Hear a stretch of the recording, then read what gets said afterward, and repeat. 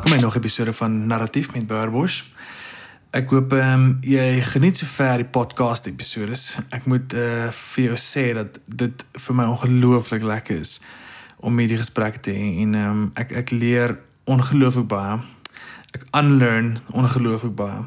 En obviously gaan ek nooit die geleentheid kry om met elkeen van julle wat hierdie luister ooit te kan praat oor wat hierdie vir julle beteken en of dit iets vir julle beteken nie, maar vir my sover is dit phenomenal. Net om in 'n gesprek te kan tree met mense oor hulle prosesse en hulle seer of net hulle stories. En vandag se episode is weer eens een van daai wat nogal wat brutal is in die sin van dis gelaai met baie eerlikheid en ek dink baie frustrasie en baie seer en maar net ook baie vrae oor die lewe wat ek dink cool is en ek dink is normaal. En ek dink hoe meer eerlik mens kan wees oor onsekerhede en goed in die wêreld, hoe veiliger gaan mens actually kan voel as mense. So in vandag se episode het ek met Iver Swarts gesels. Nou Iver is 'n jeugwerker in Johannesburg en voor jy nou dink hierdie gesprek gaan oor Jesus gaan of oor Christendom of die kerk en net 'n klomp airy-fairy typiese gospel type chat, dan wil ek gou jou bubble bars en vir jou sê dat toe Iver 15 jaar oud was, het hy sy broer vermoor. Hy was deel van 'n bende gewees en toe vermoor hy sy broer en hy gaan tronk toe op 15 en hy's nou 'n jeugwerker vandag. So ons het gesels oor daai tyd in die tronk, hoe dit gebeur het, waar hy vandag is, die frustrasie rondom die proses met sy kriminele rekord om het geskraap te kry as gevolg van die omstandighede waaronder alles gebeur het en omdat hy nog 'n minor was wat misdaad gepleeg het en maar apart van dit het ons ook gesels oor die feit dat hy 'n brein is en hy het groot geword met die kerk wat vir jou sê, sorry, as jy nie wit is nie, is daar nie plek vir jou in die koninkryk nie, en dan is God nie lief vir jou nie. En waar hy vandag nou sy hele lewe toewy aan God se hart en sy liefde vir mense. So dit was hierdie interessante angle van hoe ek voel, hy moes vir God vergewe, want daar was van gesê, God kyk nie eintlik na jou, soos hy na wit mense kyk nie. En so dit was 'n ongelooflike moeilike gesprek en 'n lekker gesprek. En weet maar net hier is maar net ons opinies en ons het maar net idees uitgeruil rondom dit en rondom die seer van hoe dit is om 'n brein uit te wees in die kerk en gegee met die narratiewe van destyds en hoe dit vandag is. As ook bietjie gesels oor hoe God se hart en sy woord soms kan verskil, in my opinie. En ons het dit bietjie explore. So, ek hoop hierdie gesprek beteken vir jou iets. Dit was vir my regtig 'n lewensveranderende gesprek. En ons raak baie eerlik en ons deel idees. En dis die punt van hierdie gesprekke is om by mekaar te leer en om te groei en om idees te explore en te gaan, weet jy wat, hierdie werk nie, hierdie is verkeerd, kom ons probeer dit. En ja, hierdie gesprek met Iver was definitief een van daai gesprekke wat ek hoop 'n impak in jou lewe ook sal hê. Maar ja, geniet die gesprek, hier is Iver Swarts.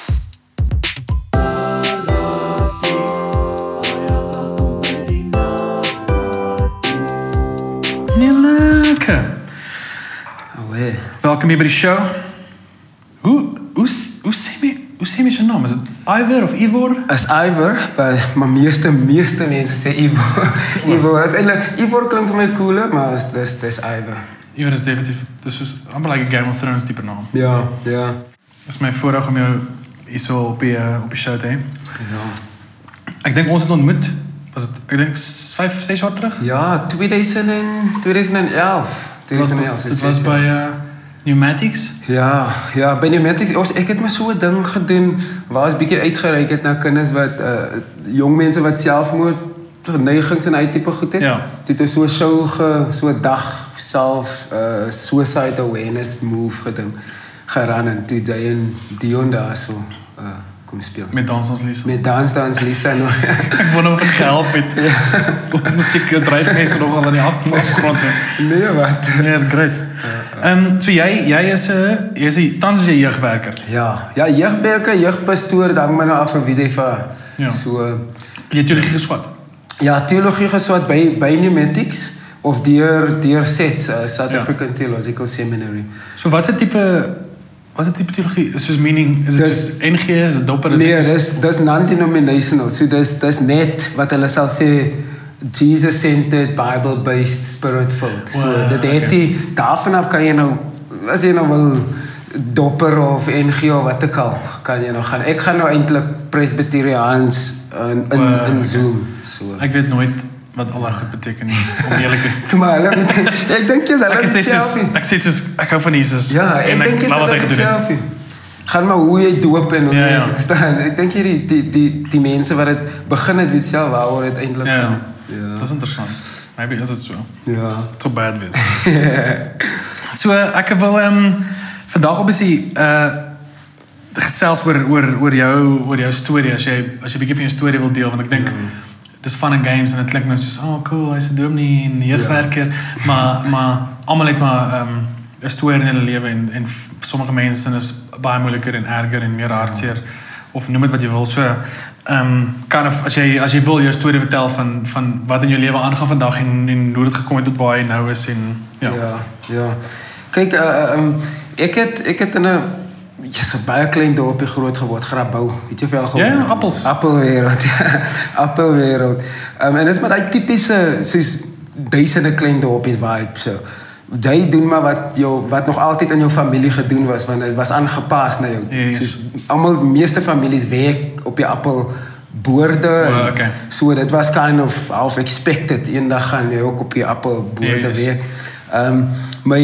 My pa is dood toe ek 3 jaar oud was en dit is maar die self die catalyst ding in klein dorpies, want once daai vaderfiguur verwyder is dit dis die perfekte resep vir die pad is afwaarts van hier af, verstaan. En maar ek het my ma en 'n ouer broer en 'n jonger broer gehad. My ouer broer was mense, as ek altyd vir mense sê by skole en so, en ek sê hy was 'n monster, as dit soos letterlik 'n understatement. Dit kan nie naby kom om te beskryf. Want obviously hy het pyn gehad, hy het seer gehad, hy het in apartheid groot geword, hy het nie geweet hoe om te deel met. Hoeveel jaar ouer is hy?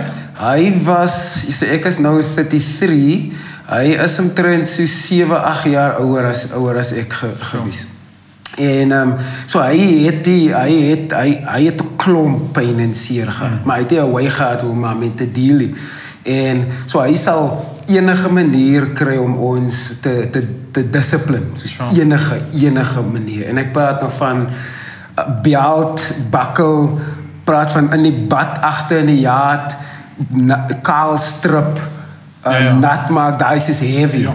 Hy sal as hy nou moeilikheid op die straat kry, sal hy huis toe kom en dan sal hy 'n paar kartuies vat en dit aan die brand steek en in die huis gooi en dan sal hy, en as hy skakel huise soos wat baie huise maar in die gemeenskap is maar 3-4 huise aan mekaar, so dan sal hy net 'n paar tyres aan die brand steek en dit ingooi.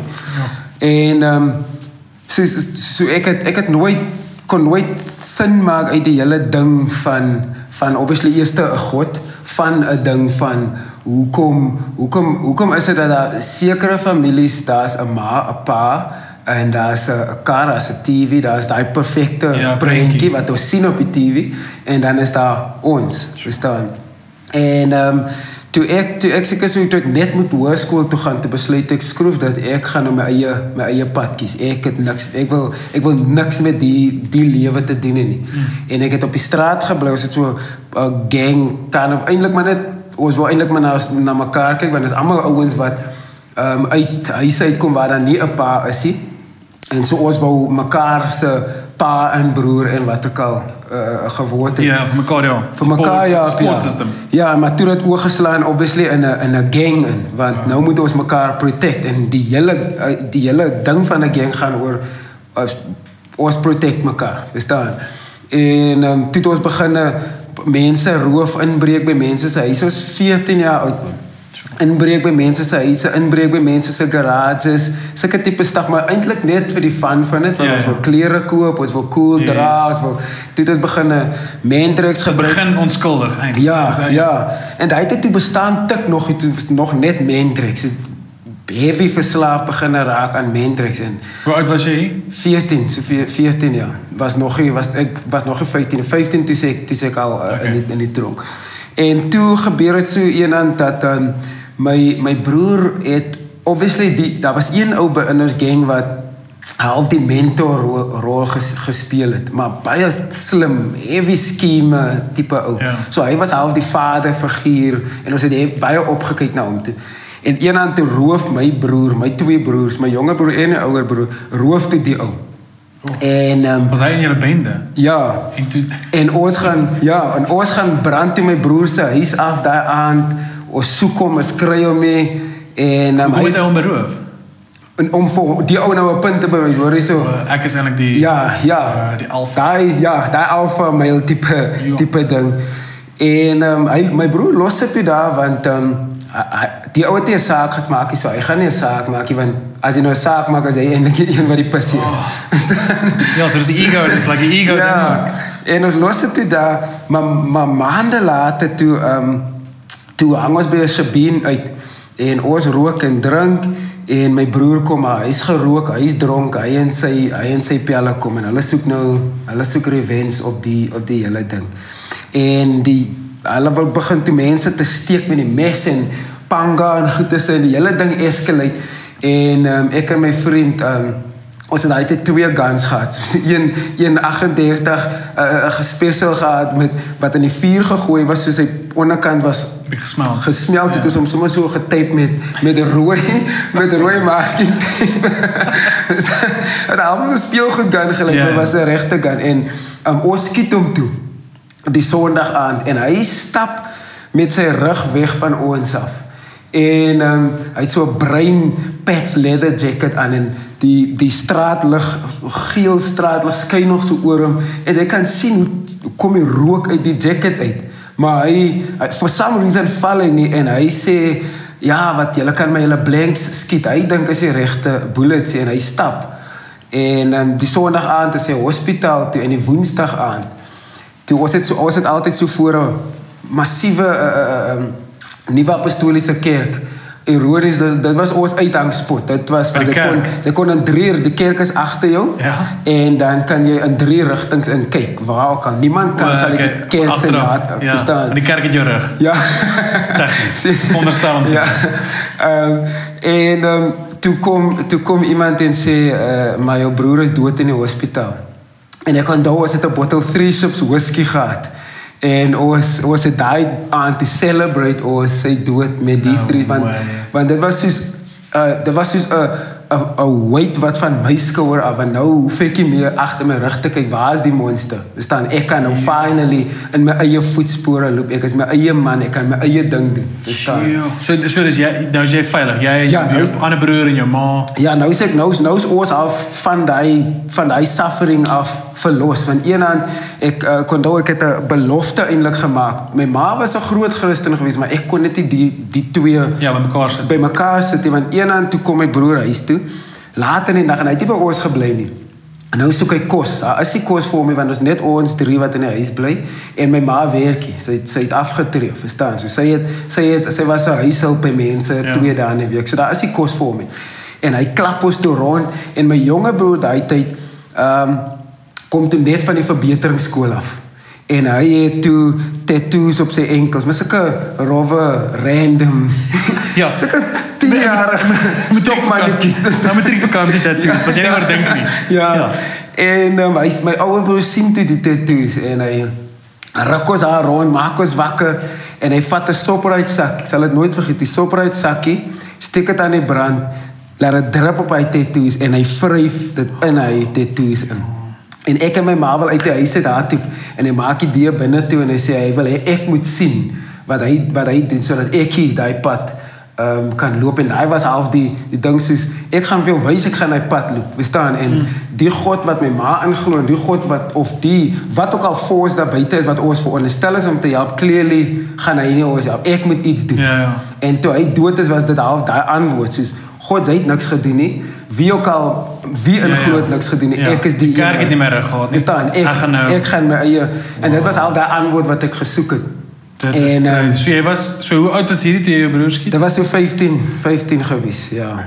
Yes, dit is crazy. En ek die feit dat my celebrate dan so iets, so ek weet nie hoe dit voel nie, so ek kan nie eers begin relate met dit nie, maar dit as ek vry oomblik myself en jy skoon nie moet sit, dink ek die feit dat my celebrate dit is seker immens. Ek kan nie dink hoe mens iemand anders se dood celebrate, maar dit beteken hoe swaar dit in jou lewe was. Nee, dit was heavy want kyk, die ouens wat saam met my in die gang was, hulle het hy pyn verstaan in 'n way. So dis hoekom hulle saam met my celebrate verstaan. Dis 'n victory vir jou meer as enigiets en jy wil mense saam met jou celebrate. So obviously nou so 'n moordsaak, dit is 15 jaar oud. Ja. En so hoe daai afgespeel? Nee, nou is dis nog dit was eintlik maar net die begin van die einde want toe van daar af het ek geweet dis nou op pad tronk toe, so en might as well all out gaan. Dis nou 'n YOLO ding. Wow. So ek het links en regs begin roof en inbreek en plunder.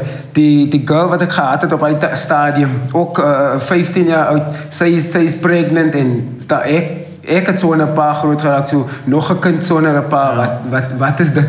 Dis net nog een. En eventually te word is gevang.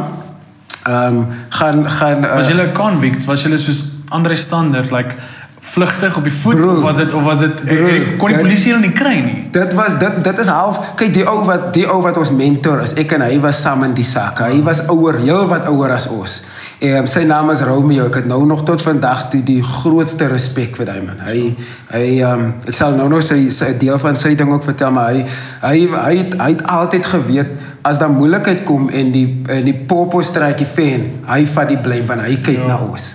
Verstaan, hy het altyd en toe die moord gebeur, toe vang hy nog 'n saak. Hy gaan roof toe, gewapende roof die geldwaandjie wat van die appetizer fabriek af kom en hy word gevang vir dit want nou weet ons gaan nou almal tronk toe in 'n way, so gaan all out, verstaan, en ons is op die voet, het ek weg vir die polisie, so in die nagstukkie uit, die dag is hy in hiding, in die nag roof en plunder en net waar jy kom, wat jy ook al kry, en eventually ek stap ons af dorp toe, na die CBD kant toe van Grabouw, en die speederkantoor is aan die een kant van die pad, en daar is so 'n pub aan die ander kant van die pad. Nou dink ek, ek gaan aan die kant van die speederkantoor stap onder, want dan kan hulle my nie sien aan die ander kant nie. Maar meanwhile sit daar klomp speerders in die pub, hulle het seker gedrink of 'n ding, en hulle kyk toe aan die ander kant, en soos ek stap, dan hulle gryp my en dis reg op in die speederkantoor en dis die laaste wat ek toe die buitekant weer sien. Toe sit nou sommer 'n klomp sake. Alles, die plunder, die diefstal, alles. En die vriend van ons, die mentorvriend, hy vat toe die hele moordsaak op hom. Hy kry toe, dink hy 18 jaar gekry en het nog 'n verder 15 of 16 jaar vir die gewapende roof. Ja, hy het 18 jaar vir dit gekry, 15 of 16 jaar vir die gewapende roof, hy het 2 of 3 jaar vir die vuurwapen gekry. So toe staan ek op die einde van die dag met 6 jaar, 6 maande, hy staan met 'n hele klomp jare, almal wat toe gevang is op daai stadium staan met iets van 3. So is hy nog in die tronk vandag? Ja, hy het laas jaar toe kom hy uit 22 November, toe kom hy uit. Nou, hoeveel dan? Hy is gestraf gewees 2001. So toe kom hy uit laas jaar 2016. So dis 15 jaar wat hy gesit het en nou het hy nog 10 jaar parol buite. Het jy nog kontak met hom? Ja, ek het hom die dag toe uit die tronk uitkom. Toe gaan hulle kom by die korrektiewe kantore. Toe gaan hulle kom, hy het net 'n sakkie gehad met sy boeke in, die klere wat hy aangehad het daai dag. Hy het sy sertifikate gehad. Hy het begin swat kriminologie in die tronk begin swat. So hy is nou like certified like Ja, maar hy dis 'n struggle lewe. Ja. So was hy deel van die moord? Ja, hy was deel van die moord. So hy het 'n groot deel van die punch gevat vir julle. Anders sou jy 'n groter vonnis gekry het. Ja, vir meeste van ons goed het hy altyd man gestaan, omdat hy het gevoel hy is soos half daai vaderfiguur vir ons. En hy mentor of ek mentor hom nou maar dat's nou nog daai back and forth ding van. So nou word jy gevang en nou ek neem aan nou kry jy 6 jaar tronkstraf. 6 jaar 6 maande tronkstraf. Maar jy is obviously nou onder 18 so. Ja, nog 'n juvenile soos eintlik volgens die wet, ek dink jy weet dit nou is 'n bietjie verander. Moes ek moes jy gevangenisstraf gekry het daai tyd. Maar toe gaan ek eers Caledon tronk toe, dis nou waarna toe jy gestuur word, dis 'n outstation. En toe van daar af Victor Verster, dis nou waar Mandela. Hulle het 'n juvenile afdeling daar. En omdat ek nog 'n saak gehad het wat nog geloop het, verhoorafwagtende saak gehad het, sit hulle my toe in die maximum seksies. So daar's 3 maximum seksies, B, C en D. B is al verhoorafwagtend, maar dis maximum. C is dis die naaste aan die hel wat ek kan beskryf. Dit is 'n gemors. Daar is beamptes met Rottweilers 24/7. Want as jy net hoor, dan begin die manne te steek. En dan toe sê ek daar toe sê ek 2,5 jaar daar. Toe dink ek ek moet seker skool klaar maak, dit sal goed lyk op my docket. Toe vra ek aansoek vir Brandvlei. Brandvlei het 'n baie goeie skool. Toe getransfer ek soontoe. En toe sluit ek aan by die skool daar so. Obviously in al die tyd is ek deel van die 26 bende. Ja, so dis half daai ek wil change, maar ek het ook nog hier 'n lewe om te lei. Hoekom kan mens sê of al in jou geval, hoekom kon jy nie laat gaan van daai van die negatiewe kant nie? Was dit maar net omdat oor jou background is 'n ding wat jy nie kan afskit nie? Nee, ek dink dit is elke ou as jy in die tronk kom staan jy voor daai keuse. As ek nie deel word van die bende nie, moet my hart sterk genoeg wees om te kan elke pans vat. Want as daar iemand se kop stukken geslaan moet word die ouens wat nie in 'n bende is, se kop stukken geslaan om iets te bewys. Want vir elke, dis hy ding van as ek sê nie 'n keuse nie, dis maar net jy het nie 'n keuse nie. En as jy nou buite is, obviously jy kies volgens hoe jou lewe buite was. As hy baie oor geld was, gaan jy binne maklike 26 word. As jy baie oor geweld was buite, gaan jy maklike 27 word binne. En dan is daar nou obviously die 28's ook. Ja, so toe maak jy skool klaar? Ja, toe by Brandvlei. Ja, by Brandvlei. Hulle het 'n juvenile center, maar dan het hulle ook 'n skool. Daar was 'n teacher gewees. Juffrou Vreisen, ek sal altyd haar storie vertel waar ek gaan. Sy het my begin mentor. Sy het iets gesien in my wat ek nie weet tot vandag toe wat nie. En sy het sy was die librarian en dan was sy ook 'n onderwyser. En hy het my sulke responsibilities gegee, help uit met daai. En eendag toe rand ek en 2 ander ouens rand 'n laaitie aan op 'n Vrydagmiddag en hulle sit dus in die enkelselle. En daar speel 'n song op die radio, daai song van Robbie Williams, I Just Wanna Feel. Ja. En hy sê mos aan die chorus, I've got so much life running through my veins going to waste. Ja. En hy juffrou staan by my deur en sy sê, daai's jy. Staan sy het al die lewe, sy het al die energy, sy het al die passion, maar hy mors dit op die 26 nommers, verstaan? Sure. En daai het my begin trigger. Miskien is daar 'n plekkie vir my om 'n change te kan maak. Maar ek het nog nooit in die tronk, daar was nie 'n opsie van change maak. Ja. Ek het eers maar buite kom besluit, Sure. Ja. Yes, okay, en toe gaan jy nou, hoe lank is jy in die tronk? Ek het 5 jaar van die 6 jaar, 6 maande stryd gedoen. 4 maande voordat ek uitkom, ek het 'n datum, 7 Desember 2005 kom ek uit. En ek en my jonger broer is in dieselfde tronk. Hy's 28, ek is 26. So is hy ook tronk as gevolg van die moord? Nee, hy is tronk toe vir sy eie klomp gemors. Okay. Hy het 'n harde pad gegaan. Is hy die tronk uit nou? Hy is nou uit die tronk uit, maar hy het nog sake wat loop, ja. Hy is in die tyd wat ek nou al buite was, hy al seker 20 keer in en uit. En so ek ken nou glad nie hierdie regstelsel en ek weet hoe dit werk nie, maar Gegee die omstandighede van die moord op je broer, meaning die type mense wat hy was en wat aan julle gedoen het, is daar nie was daar nie meriete aan jou kant in terme van self-defense of noem het wat jy wil, wat in jou getel het dat jy, want jy het nou 33, jy het 'n kriminele rekord as gevolg van Nee, kyk, dis die probleem met die sisteem van daai tyd af. As hy gevang was, kyk, ek het my eerste saak gevang op 14 jaar oud.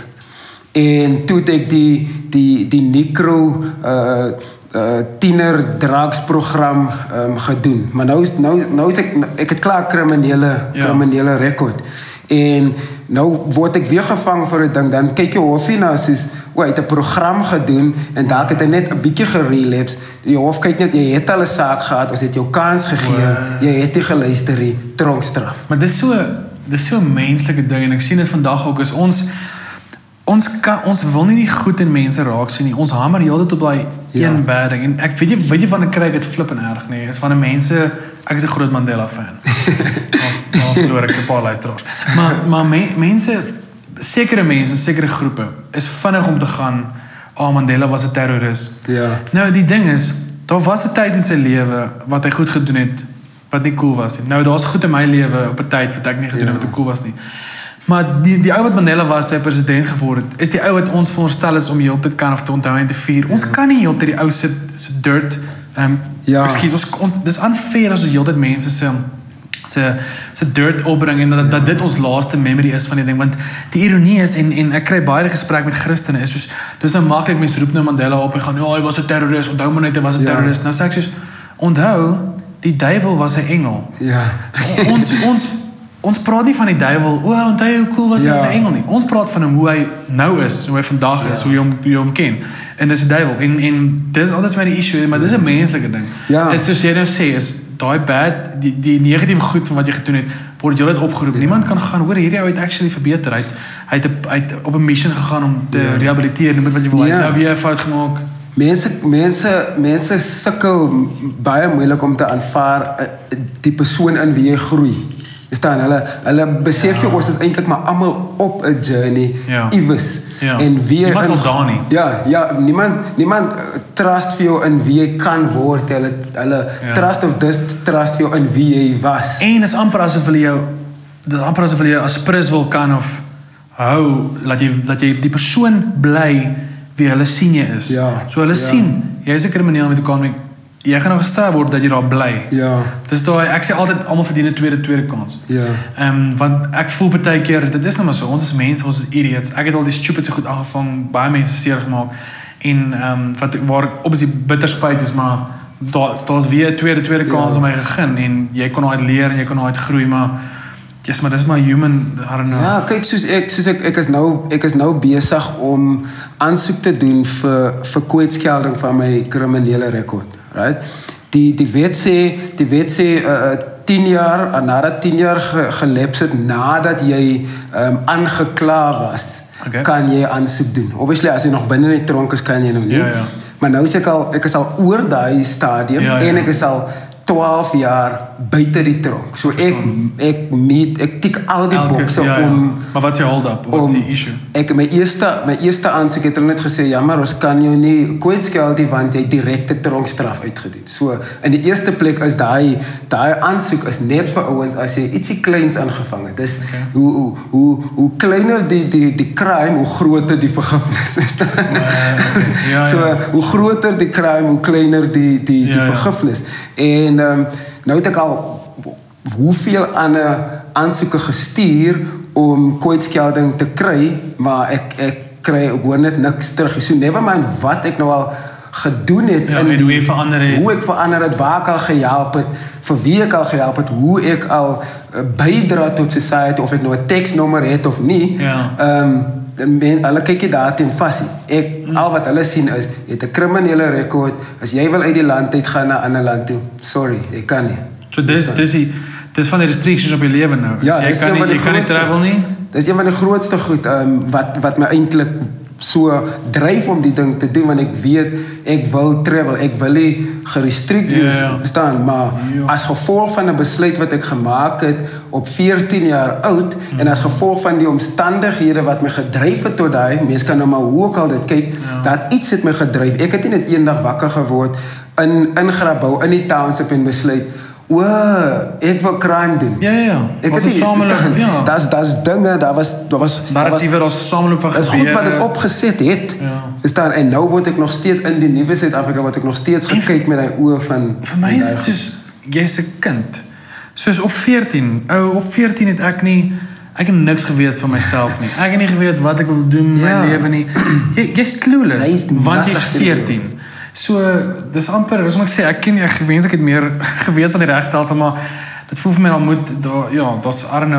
moet er nie 'n loophole wees nie, maar dit moet anders bietjie hanteer word, omdat jy, dis wat ek sê, omdat jy kind was en die omstandighede wat het so crazy gemaak het, so, kyk, hulle het 'n kinder weet ook rondom dit, jy kan aansoek doen vir dit. Ek het al aansoek gedoen vir dit en ook nog niks gehoor van dit is so.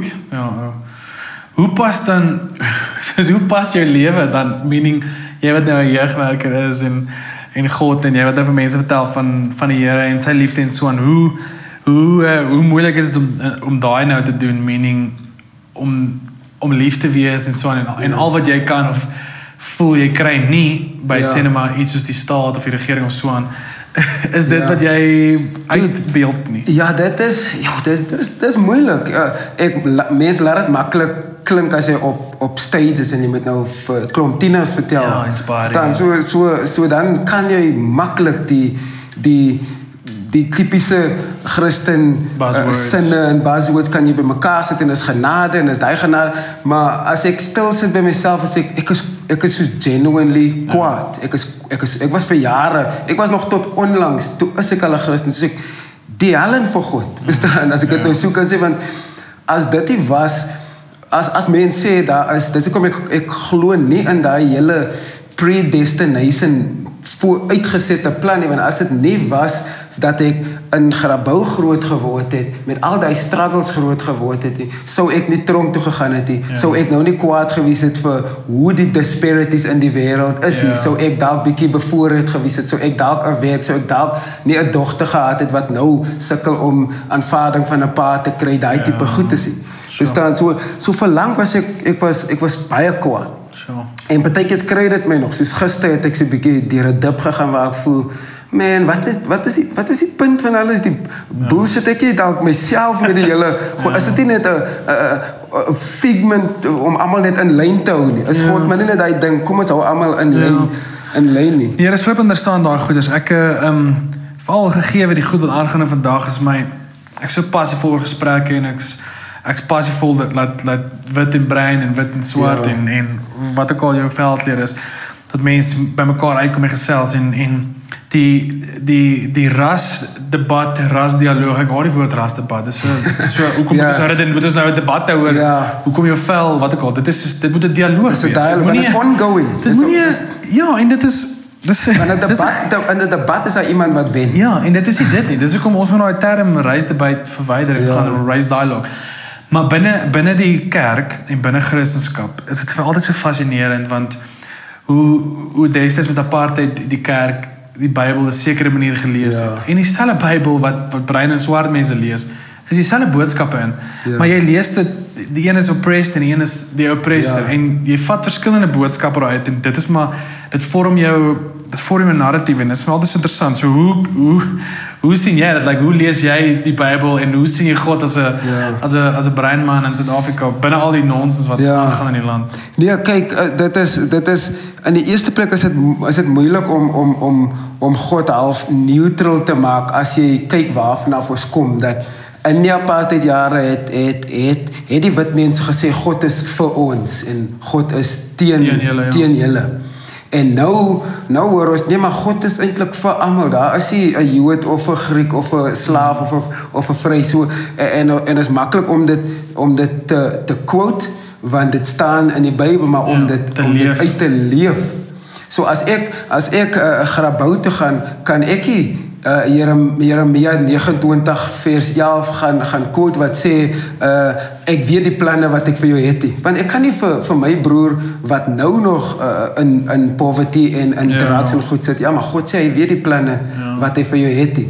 En dan kom ek in my wit kringe waar 90% van my tyd spandeer, dan word daai versie meeste van die tyd gequote, want hulle het nog altyd daai privilege posisie gehad om te kan sê, ja, maar God weet wat die planne is, want kyk, hier's bewyse van die planne dat dit voorspoedige planne is. So ek lees die Bybel deesdae baie met kyk, die Bybel was geskryf vir die oppressed. Ja.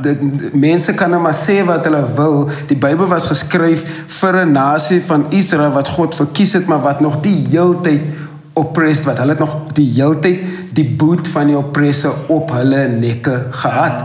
En as jy daai konteks het wat ek hulle gesê, hoor so dinge gaan okay wees. Ek is met julle, ek huil saam met julle. En so vir ons om vandag net te wil uit te reik na die oppressed en nie die oppressed se pyn te voel en nie langs die oppressed te huil en te lag en te vra hoekom en waarom nie, is eintlik heeltemal 'n misunderstanding van die Bybel om te begin nie. Ek sit met hierdie ding en dit is so 'n kontroversiële ding om te sê, maar ek glo dit 100% dat God se hart en God se woord verskil soms. Ja. Want dit is presies wat jy nou sê, daai versie. Want dit is God se woord, dis in die Bybel. Ja. Maar sy hart is tog anders soms as die goed wat ek lees. Ja. En ek voel die feit dat die aparte regering, die Bybel of die NG Kerk destyds, die Bybel kon vat, God se woord, en dit kon justify en oppress, maar God se hart is nie dit nie. Sê vir my, sy hart en sy woord verskil. En of die fout lê by ons, maar dan sê mense ook vir my, ja, maar God is perfek en hy kan nie foute maak nie. En ek stem 100% saam, dit is nie 'n fout as jou hart en jou woorde verskil nie. Ek het al baie lirieke geskryf en dis my woorde. Maar waar my hart eintlik anders is en waar goed anders uitkom en mense interpreteer dit op 'n sekere manier wat jy nie beheer oor het nie.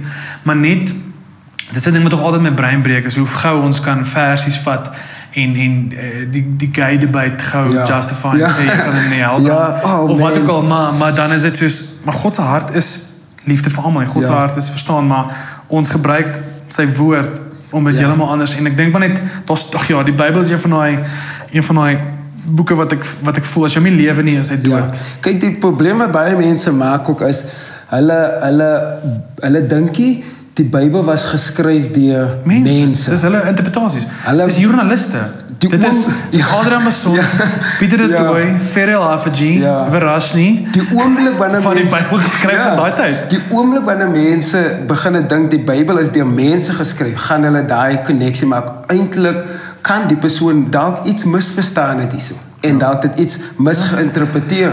Maar mense soek absolute. Mense soek 'n God wat sê gay mense gaan hel toe. Ja. maar dis ook om enige boek wat jy in Koenboeke voel ek deesdae, of enige boek for that matter, is vir my quote die Bybel. Meaning net soos God vir die ouens geïnspireer het wat die Bybel skryf het. Hy inspireer vir Rob Bell, inspireer vir Peter Rollins, inspireer vir T.D. Jakes. En dan is mense met foute en gebrokenhede. So wat ook al in T.D. Jakes se boek staan of whoever, Joe Osteen of ek hou glad nie van sy goed nie, maar dis erop. Maar die punt is die 12 disippels was ook divers en dit is maar net mense se interpretasies. Absoluut. En maar ek dink een van my vriende sê altyd soos, as ons kan praat oor versoening en ons kan praat oor rasdialoog en daai tipe goeders, maar as ons vir Jesus wil inbring, dan moet ons reg wees, want ons gaan nie happy wees met wat hy na die tafel toe bring nie, want ons, ek sweer vir dit is my grootste challenge met die gesprekke waarmee ek deel, as ek sê, maar ek vat maar Facebook gesprekke, as ek my opinie lig oor wat ook al, injustice rondom ras en so aan, dan, en ek hou daarvan om die Here in te bring, want ek voel, hy is lief vir almal, en ek voel, Jesus in die versoeningsbesigheid, dan kry ek so baie vlek by Christene, want dan bring hulle die hele rasding op, en daar was 'n baster ras, en ek weet nie wat als nie, maar dis wat ek sê, dis nie sy hart nie, maar dit is die woord, so die twee goeders verskil, maar dis, ek weet nie of jy voel, wat is die kerk se rol binne versoening in ons land? Ek voel dit is die nommer 1 plek waar dit moet gebeur. Ja, die kerk moet eintlik die voorstander wees en ek het dit al op baie vlakke genoem. Dan sê mense, ons sal graag wil 'n multi-ethnic, 'n multirasionele kerk wil bou. Maar dan vra ek soos, het jy 'n swart vriend? Het jy 'n swart vriend? Nie in jou kerk, het jy iemand van 'n ander ras wat jy intentioneel mee tyd spandeer? Nee, ek het nie. Nou het ons die idee van ons wil 'n prentjie afgee van die kerk as multi-ethnic, maar my lewe is die multi-ethnic. So daai versoening ding begin deur ek wat iemand oornooi vir 'n braai. Ek wat iemand, so daai gesprekke wat jy doelbewus gehad het met mense om 'n tafel en sê, hoor, so ek ken nie jou storie nie, maar kom ons gesels en dan kan ons, en die kerk wil nie daar begin nie, want die oomblik as daai gesprekke op 'n intieme manier begin, gaan die ouens die harde vrae moet antwoord. Wat sê, so wat was julle rol as 'n instansie, as 'n kerk, as 'n gemeente in apartheid gewees? Niemand wil daai vrae antwoord. Nee, kyk, dit is waarheen ons op pad is en ek raak so excited en ons gaan onsself moet instrap.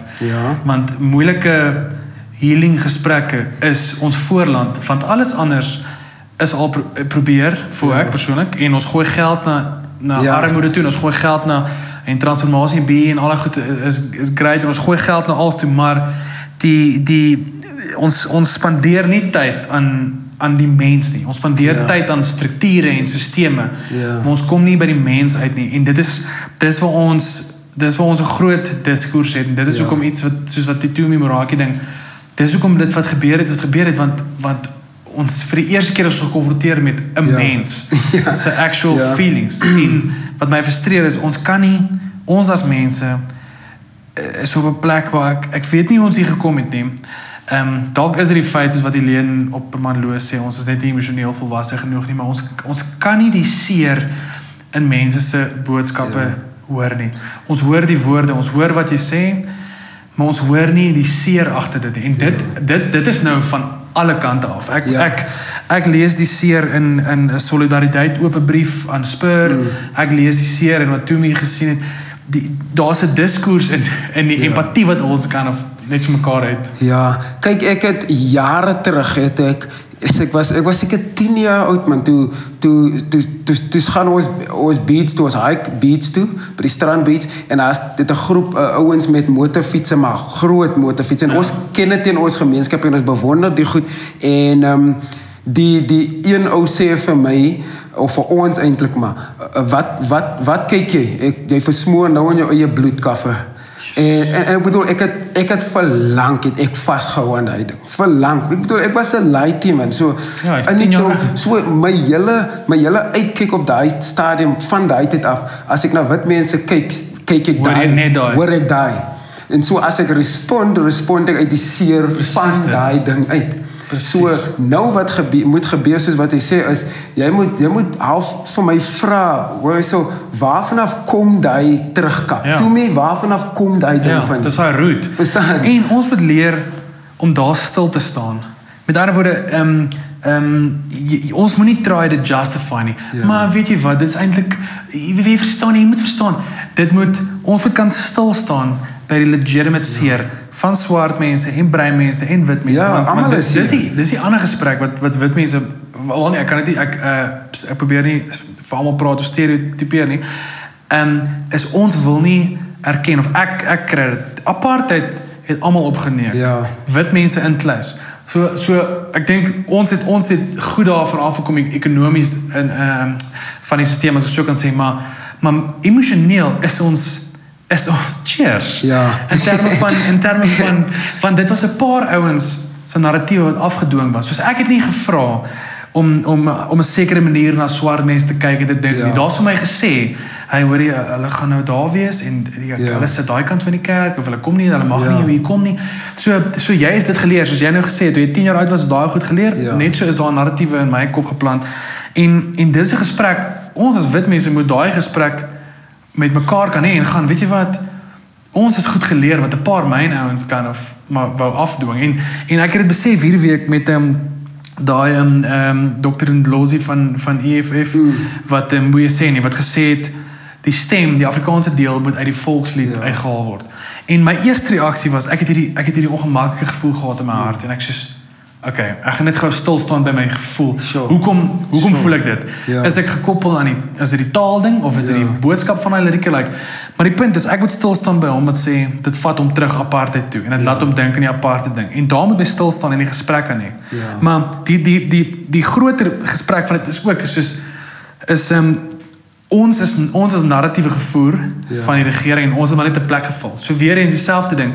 As iemand soos Dr. Ndlozi sê die stem moet uitgehaal word want dit vat terug apartheid toe.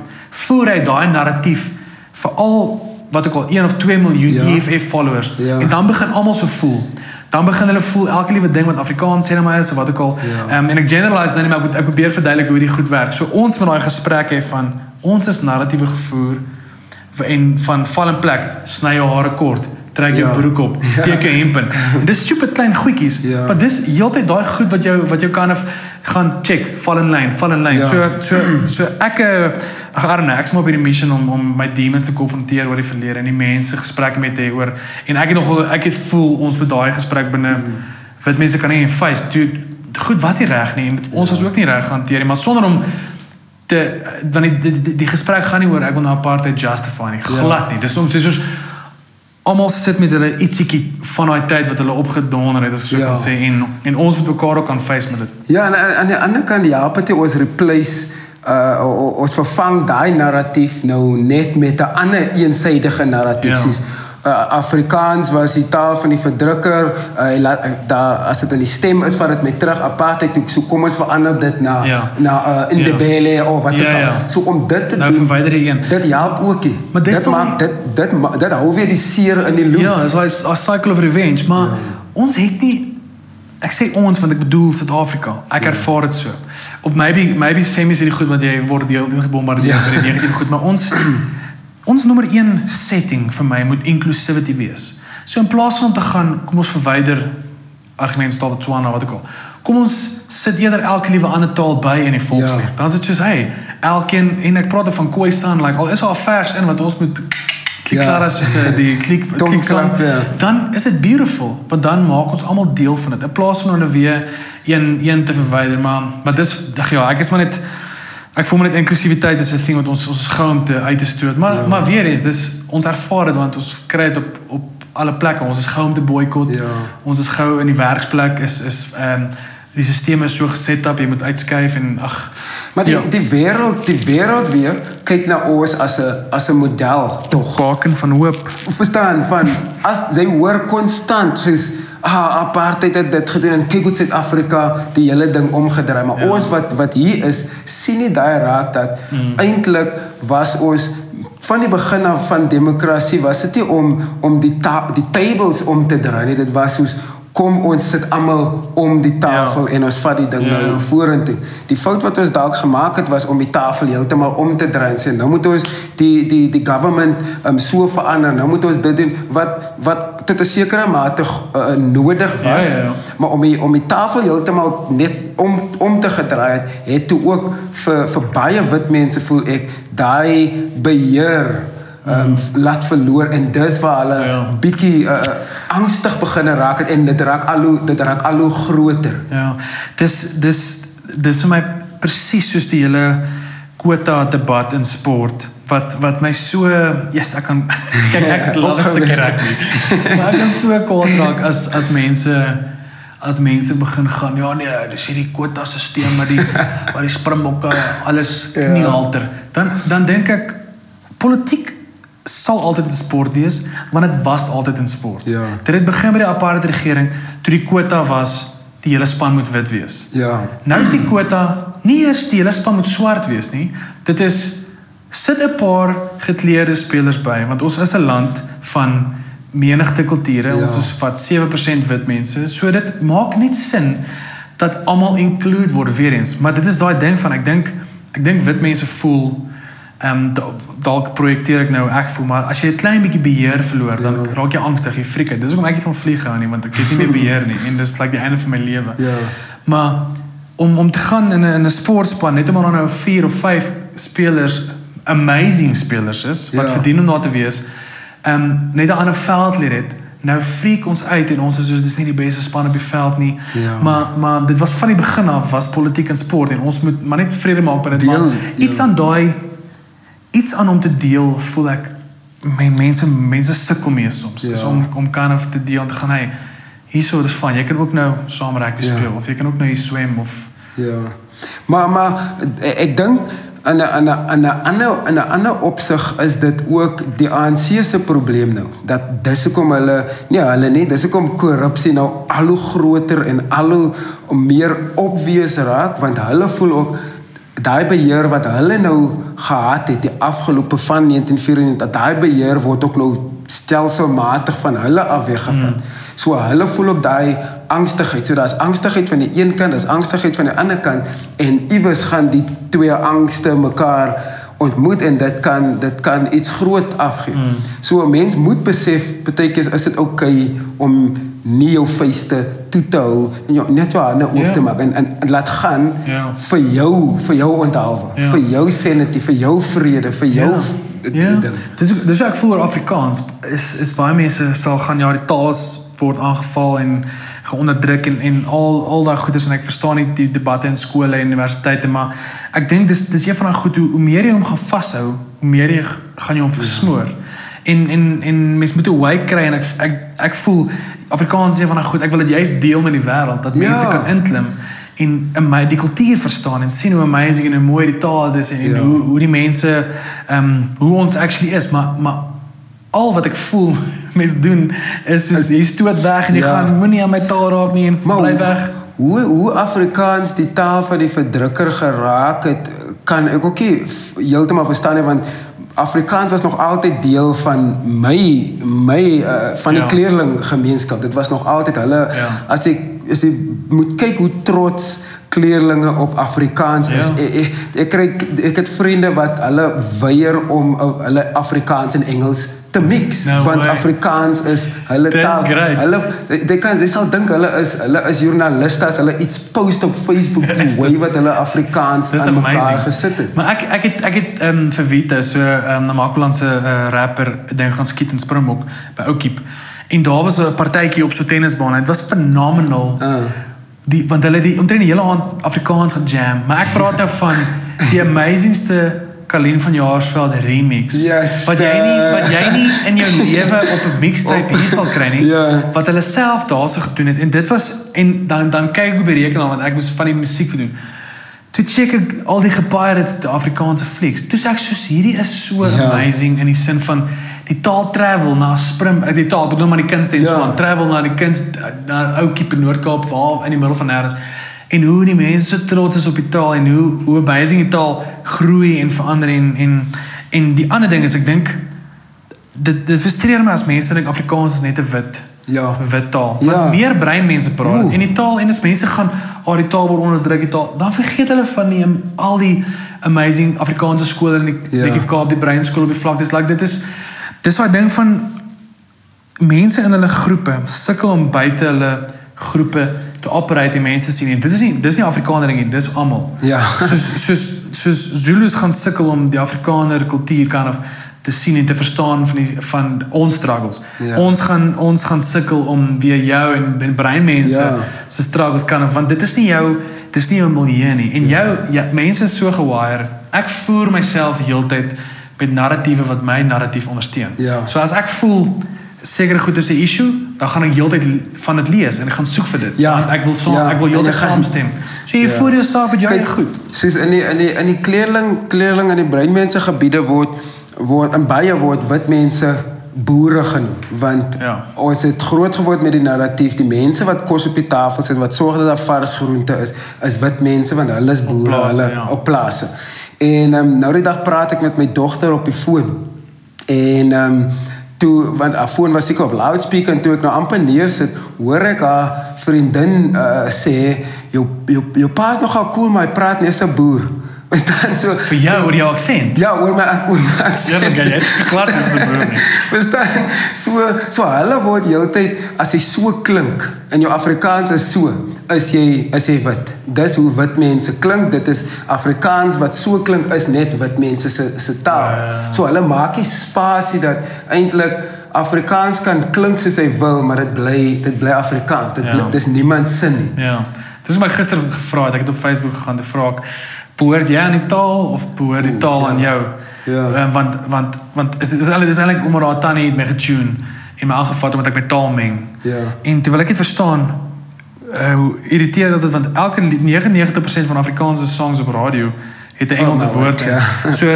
So as die plaas ek het doen, kan jy beloof die hele Afrikaanse kultuur gaan jou pla want dit is normaal, dit is hoe ons nou praat, dis hoe die taal kind of vorm en so aan, maar dis had ek heeltemal my punt vergeet wat ek wou gesê het oor die taal. Maar die ander ding is, soos jy nou gesê het, jy verstaan nie hoe Afrikaans die taal van onderdrukker geword het, want meer breinmense praat Afrikaans. So in daai hele ding wat moet jy sê van die Afrikaans wat uitgehaal word want is die taal van onderdrukker, is weer unfair teenoor breinmense. Want julle was ook geonderdruk, geoppress.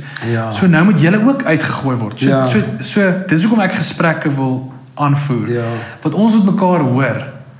Ons moet kan hoor mekaar se frustrasies en issues om te gaan, weet jy wat dit maak sin, want ek voel net ons ken mekaar glad nie in Suid-Afrika nie. Dis soos ons kan vind, ons is maklik om te bid en te gaan, hey, God die Vader, maar ons hanteer mekaar nie soos broers en susters nie. Ons haat mekaar. Onze Vader. Ja, ons is maklik om te gaan na ons Vader, maar ons hanteer mekaar nie soos broers en susters nie.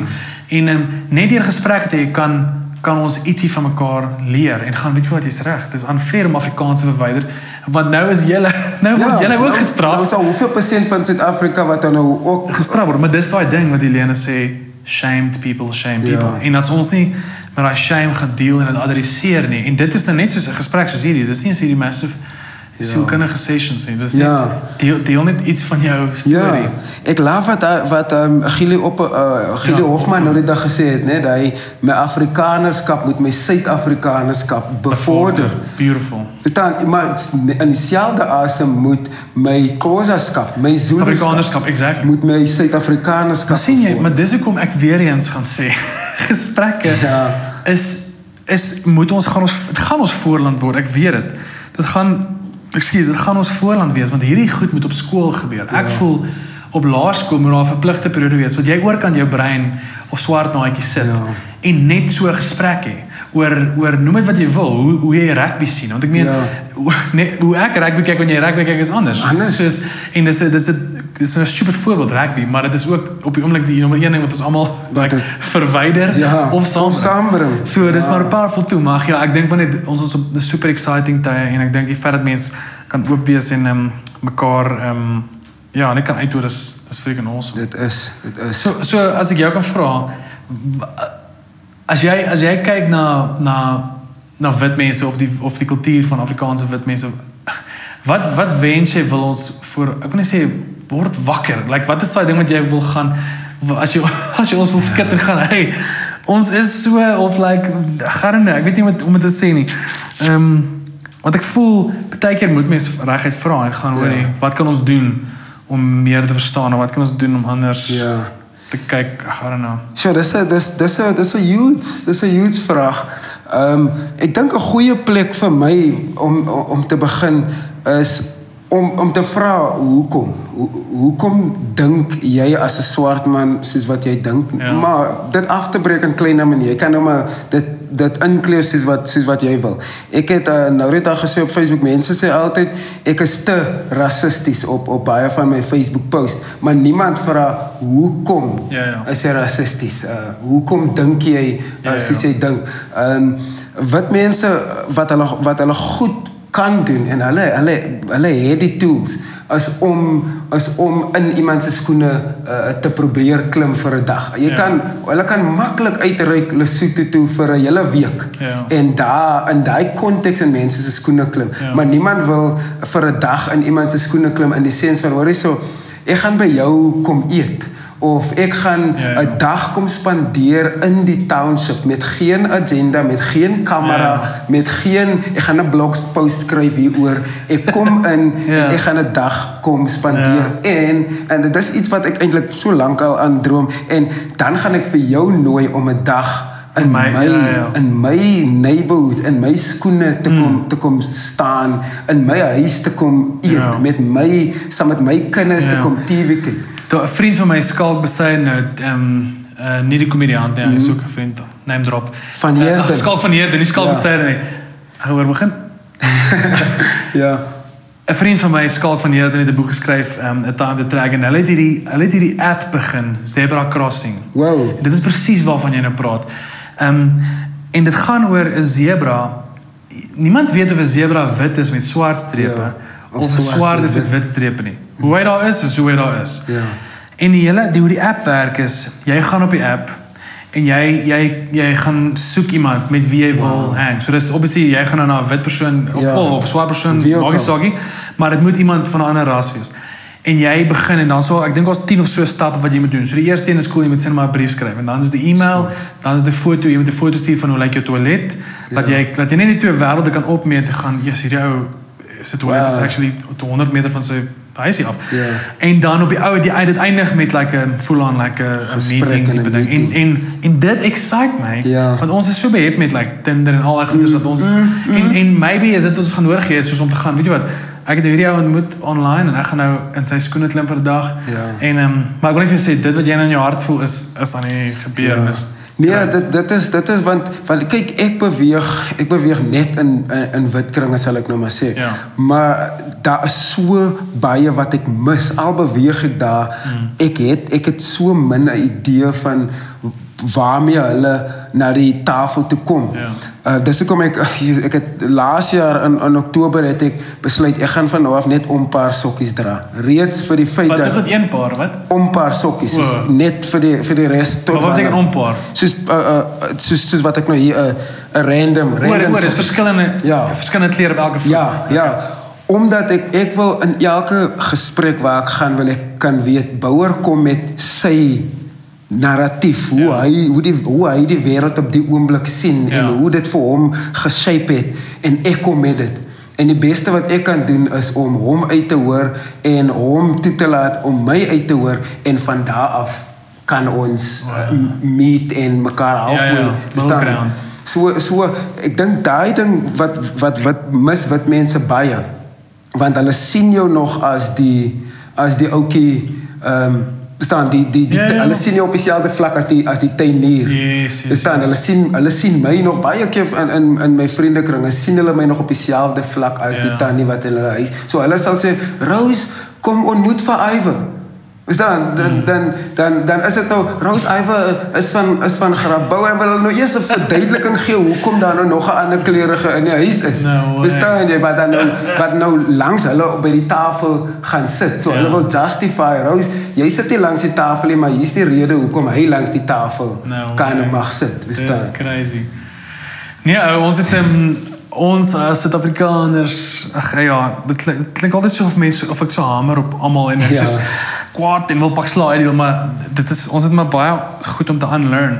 En unlearning is nie 'n curriculum in skole nie, dis nie, maar dit is 'n menslike ding. So elkeen het goed om te laat gaan en wat hy moet wat hy moet kind of niet aanleer, nuwe manier van dink. Rondom hierdie goed. Is jy in general 'n positiewe mens in terme van Suid-Afrika? Is jy hoopvol oor waar ons is en waar ons hier op pad is? Baie. Uitgesproke heavy. Ek is lief vir Suid-Afrika. Ek sal nie sommer hier wil uittrekkie. Ek weet deur al die gemors waartoe ons nou gaan, ons gaan weer saamkom. Ons gaan weer mooi met mekaar praat. Ons gaan weer 'n blueprint kan wees vir ander mense om na te kyk. So ek is baie positief oor dit. Daar is gemors, die gemors gaan altyd daar wees. Maar soos daar gemors in Amerika en gemors gaan altyd daar wees. Soos daar gemors in Rusland en dit gaan altyd daar wees. Maar ek is baie positief. Kyk, as ek kyk na ek is deel van daai Imagine movement en dis elke jaar omtrent 10,000 tieners wat saamkom van Koekenaap tot diep in Pretoria afies en hulle vat hande saam, hulle bid saam, hulle gesels saam, hulle gaan doen goed in die gemeenskap saam.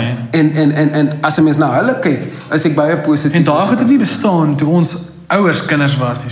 So daai narratiewe en die saad wat geplant is daai tyd kon nou anders gelyk het as ek goed was. So wat my nou excite is goed soos dit. Daar word seker die saad van versoening en liefde en begrip en noem dit wat jy wil word nou geplant en ons gaan goeders, ons gaan vrugte pluk. Ons mag dalk eens die vrugte pluk, maar ek weet daar gaan 'n generasie kom wat definitief daai. Daar's daai quote, ek weet nie waar ek het gehoor het nie, maar dit gaan oor soos ons moet bome plant al gaan ons nie in hulle skaduwee sit nie.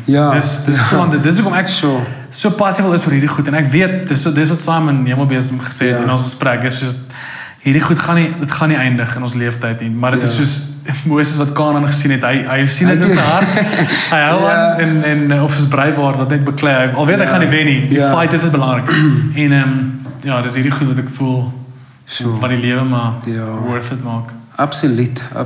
Maar hoe interessant is dit dat die goed wat nou in Amerika aangaan is amper dieselfde tipe goed wat hier aangaan in die sin van die gesprekke. Soos ek het seker 5 video's gesien van voetbalcoaches, like wit ouens wat praat van hoorie ons moet begin gesprekke hê oor die ras en like verlede en wat ook al en dit is vir my so interessant dat die goed op dieselfde tyd happen hierso.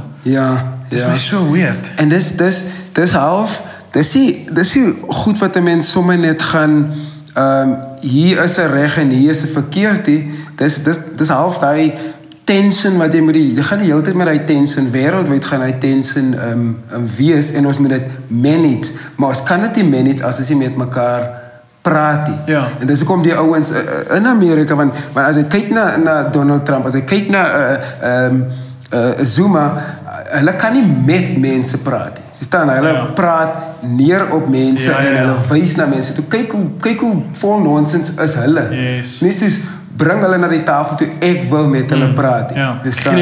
Gilly Hofman sê dat hy sê ons moet meer met mekaar praat en minder van mekaar.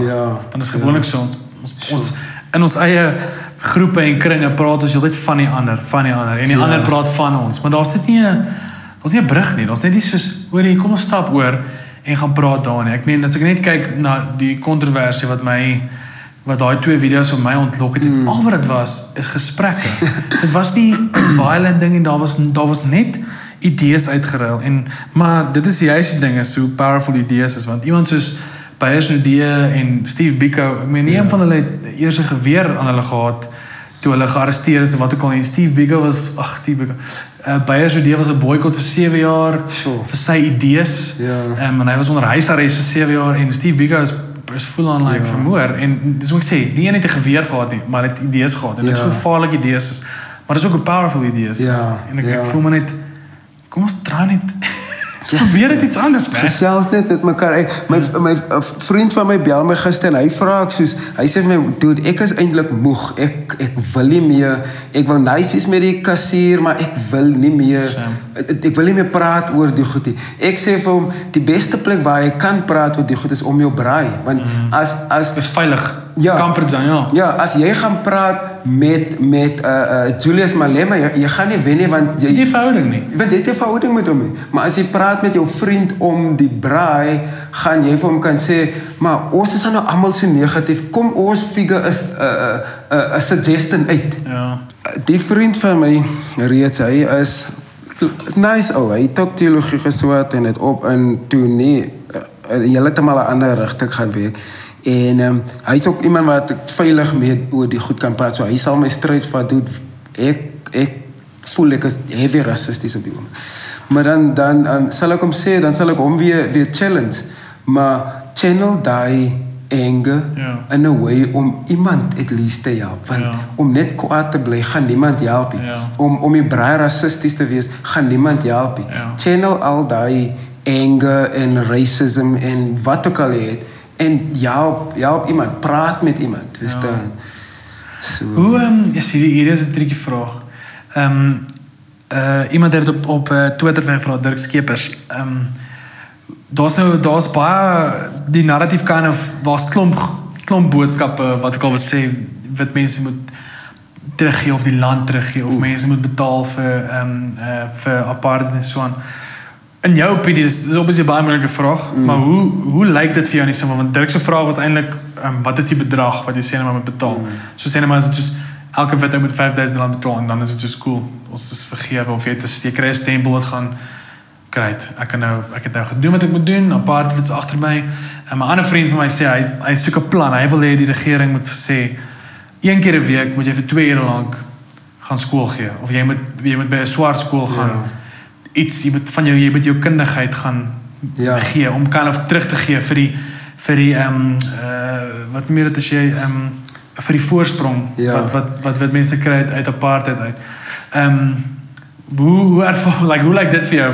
Hoe voel jy dan moet so 'n narratief wees van ons moet nou teruggee of so iets?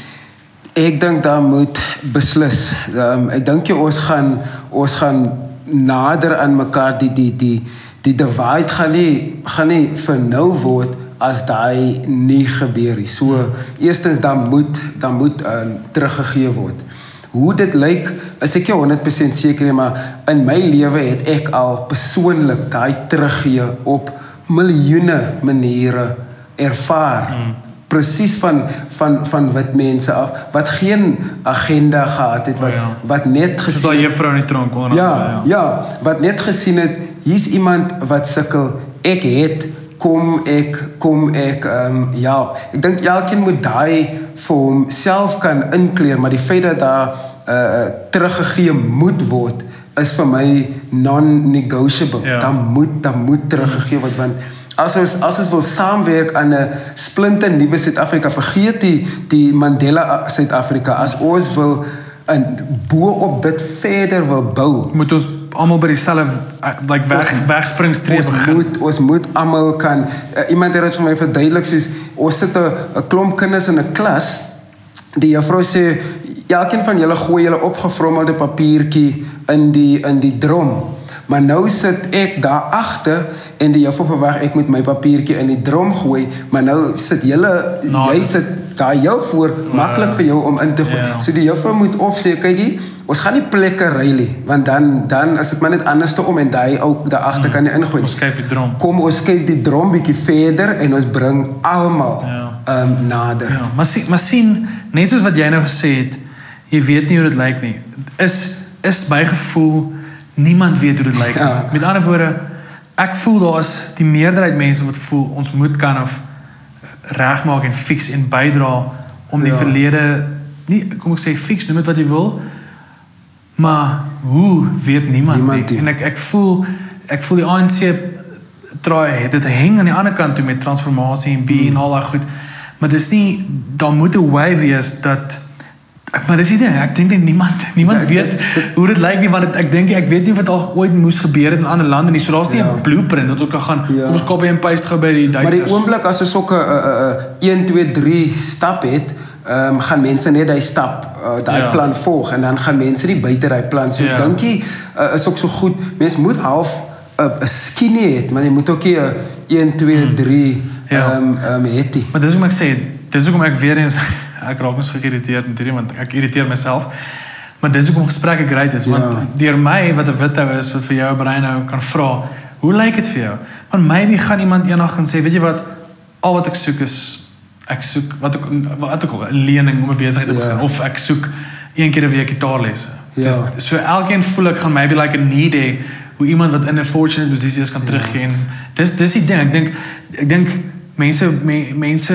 mense dink dis hierdie ding van ons moet hulle voel dit moet 'n straf wees en jy moet, maar dis eintlik so deel net. Dis nie gee alles weg en op nie, deel net. As ek selfs soos kyk nou na liefde wen, nie nou om dit te blaas nie, maar kyk na liefde wen. Dis 'n idee van kom ons almal lief en dan ons verkoop staf, maar dan daai is 'n vehicle om ander mense in 'n way te help. Ek dink daar 'n goeie begin miskien in besigheid is daai elke besigheid wat nou geregistreer word moet 'n social responsibility in dit. Niemand dit is verpligtend. Verstaan jy? Kan nie 'n besigheid of dit nou 'n entrepreneurship of dit nou corporate as daar nie social responsibility geconnect is wat kan sustainable is, kan dit nie geregistreer word nie. Verstaan? So daar is dit niemand het die antwoord nie, maar as jy kyk na maar mens gaan ook nooit antwoord kry as mense nie hieroor kan praat nie. My oupa het altyd gesê as jy vra is jy dom, maar as jy nie vra nie, bly jy dom. So net deur te praat kan mense gaan, weet jy wat, ek leer nou en ek kan nou maybe help. En as Christene om dit te sê, as Christene as ek kyk na sy gees toe hy 'n change of heart kry toe sê hy maar hoe so ek besef ek het mense beroof, ek wil teruggee. En niemand het vir hom gevra as sy gees of vir hom gesê hoeveel hy moet teruggee nie. Hy het self besluit die regte teruggee is ek wil soveel fout teruggee. So ek dink elkeen moet ook 'n conviction, hy moet daai oortuiging hê. Eerstens van ek wil teruggee en kom ek kyk hoe kan ek teruggee. Nee, ek is baie excited though. Ek dink ons is op 'n liefde wen. Dit doen. Nee, dit is exciting. En ek dink die fout wat ek gereeld maak is ek vat wat op Facebook en Twitter aangaan as die klimaat onder mense. En dit is so nie. Daar's baie meer goed as sleg. Daar is gaan praat dit met jou petroljoggie, jou dokter, net die vreemdeling met wie jy verbystap in die mall. Daar is 99, daar's % goedheid in almal. En almal soek net 'n beter en gesonder plek maar ons bly mense met foute en ons soek na antwoorde en dit is maar altyd vir my die common denominator is hoekom also okay gewees is want ons is goeie mense wat stupid goed doen maar ons leer maar meer van vergifnis elke dag. Gesprekke. Dis dit. Daar's 'n naam van jou podcast. Gesprekke. My laaste vraag. Jy is obviously jeugwerker en by 'n gemeente en so aan. Hoe sien jy die wêreld in terme van spiritualisme of religion? My vraag is nie soos wat is jou religious views nie. Dis net voel jy soos is like glo jy in like die hele ding van die hemel en hel of is dit just hanteer almal net op 'n goeie manier dan gaan jy fine wees of hoe pas jou spiritualisme in by jou lewe? Kyk, wat ek doen is voor die hand liggend. Ek is 'n jeugpastoor, so my werk is om jong mense dan te lei tot 'n plek waar hulle God ontmoet. Maar ek kry baie vlek vir dit omdat ek hulle net tot by die tafel bring en hulle moet self eet. Ek maak nooit 'n uitnodiging soos as jy nou vandag. So my ding is my view is dat daar is 'n God, ek glo in Jesus se dood en wat hy gedoen het op die kruis en hoekom vergifnis so 'n groot deel van ons lewens moet wees. Maar jy moet self vir mense, jy moet mense laat self eet. Jy moet net die invitation maak, soos hier's 'n tafel, haar stoele, daar is kos. Eet jy. En nie vir mense voorskryf, status is dit, hoofgereg is dit en dan dessert is dit. Die mense moet self kan besluit, ek wil daar begin eet. Ek wil daarvan eet. En dan moet hulle God daardeur kan vind. Dis my so interessant. Ek dink nou net hoe moeilik jou werk en jou lewe moet wees. Meaning jy werk nou vir 'n instansie en jy advocate vir 'n God wat vir so lank aan jou gekommunikeer is. Hy het jou eintlik nie lief nie. Jy is nie welkom in my koninkryk. Daar's nie spasie vir jou nie. En nou so dis amper asof jy God moes vergewe. Maar jy tegnies was die kerk wat die narratief maar net afgedwing het van God voel so oor jou. So ek het next level respek vir jou om in 'n setup te werk wat vir so lank die stelsel was geskep om te justify vanuit God se hart dat jy is nie 'n mens nie. En ons wette wat vir jou sê jy is nie 'n mens nie en jy gaan anders hanteer word. En nou is jy die een wat daai I don't know, dis insane. Ek het nog nooit daaraan gedink nie, maar dit voel vir my of jy vir God dis vergewe. Ek het onlangs toe ek 'n heavy debat met ook 'n ander jeugpastoor, jeugwerker wat vir my vra so hoe doen julle jeug op 'n Vrydag en ek sê vir môre so ons kom by mekaar, ons speel 'n game en dan praat ons oor enige iets. As God inkom, is dit cool, maar ons het baie keer het ons soos full on debate. Dat is die jong mense kans gee om te debate oor ras. Ons vat 'n groep swartes en sê, so julle is nou die privilege, julle is nou die wit, wat sal julle vir die groep sê? En hy vra my maar, vertel julle nooit van die gospel nie. Ek vir wat is die gospel? Van wat 'n gospel praat jy? En hy sê, vertel julle nooit dat daar 'n hel is en dat hulle potentially soontoe kan gaan as hulle nie Jesus aanneem. Ek sê nee, dit is nie my werk nie. My werk is om 'n klomp jong mense iets anders te gee op 'n Vrydag om te doen as om hulle lewens te verwoes. As om ons 'n spasie te skep waar die misfit, die boelie net kan kom asem skep en homself kan wees. Daai is my werk. Maar ek gaan nie vir die kinders voorskryf jy moet nou. Want want ek glo nie in iemand moet vir my voorskryf dis hoe jy na God moet kyk. Nou moet ek vir ander mense dit voorskryf. Dit werk nie. Maar verstaan jy hoekom ek sê God se hart en God se woord? Ja, absoluut. In my opinie, want daar is nou twee goed wat in die woord staan en wat sy hart is vir stikkende gebroke mense soos ek en jy is maar ja, dit was 'n voorreg om met jou te praat. Dankie dat jy jou storie en jou eerlik met my was en met die luisteraars ook. Dankie. Ja, ek het die wêreld respek vir jou en mag hierdie gesprek mense inspireer om hierdie gesprekke by hulle werke te hê en hulle huise en om die braaivleisvuur en dat mense besef dat niks gebeur hier nie. Daar was nie 'n mensgeveg nie. Niemand het iemand aangeval nie. Ons het idees uitgeruil en net mekaar uitgehoor en dis 'n massive stap groei en genesing vir albei. Ja, met 'n lekker naweek. Ja, selfde vir jou man. Cool, dankie dat jy my genooi het vir die. Awesome. Enige tyd. Thanks, brother.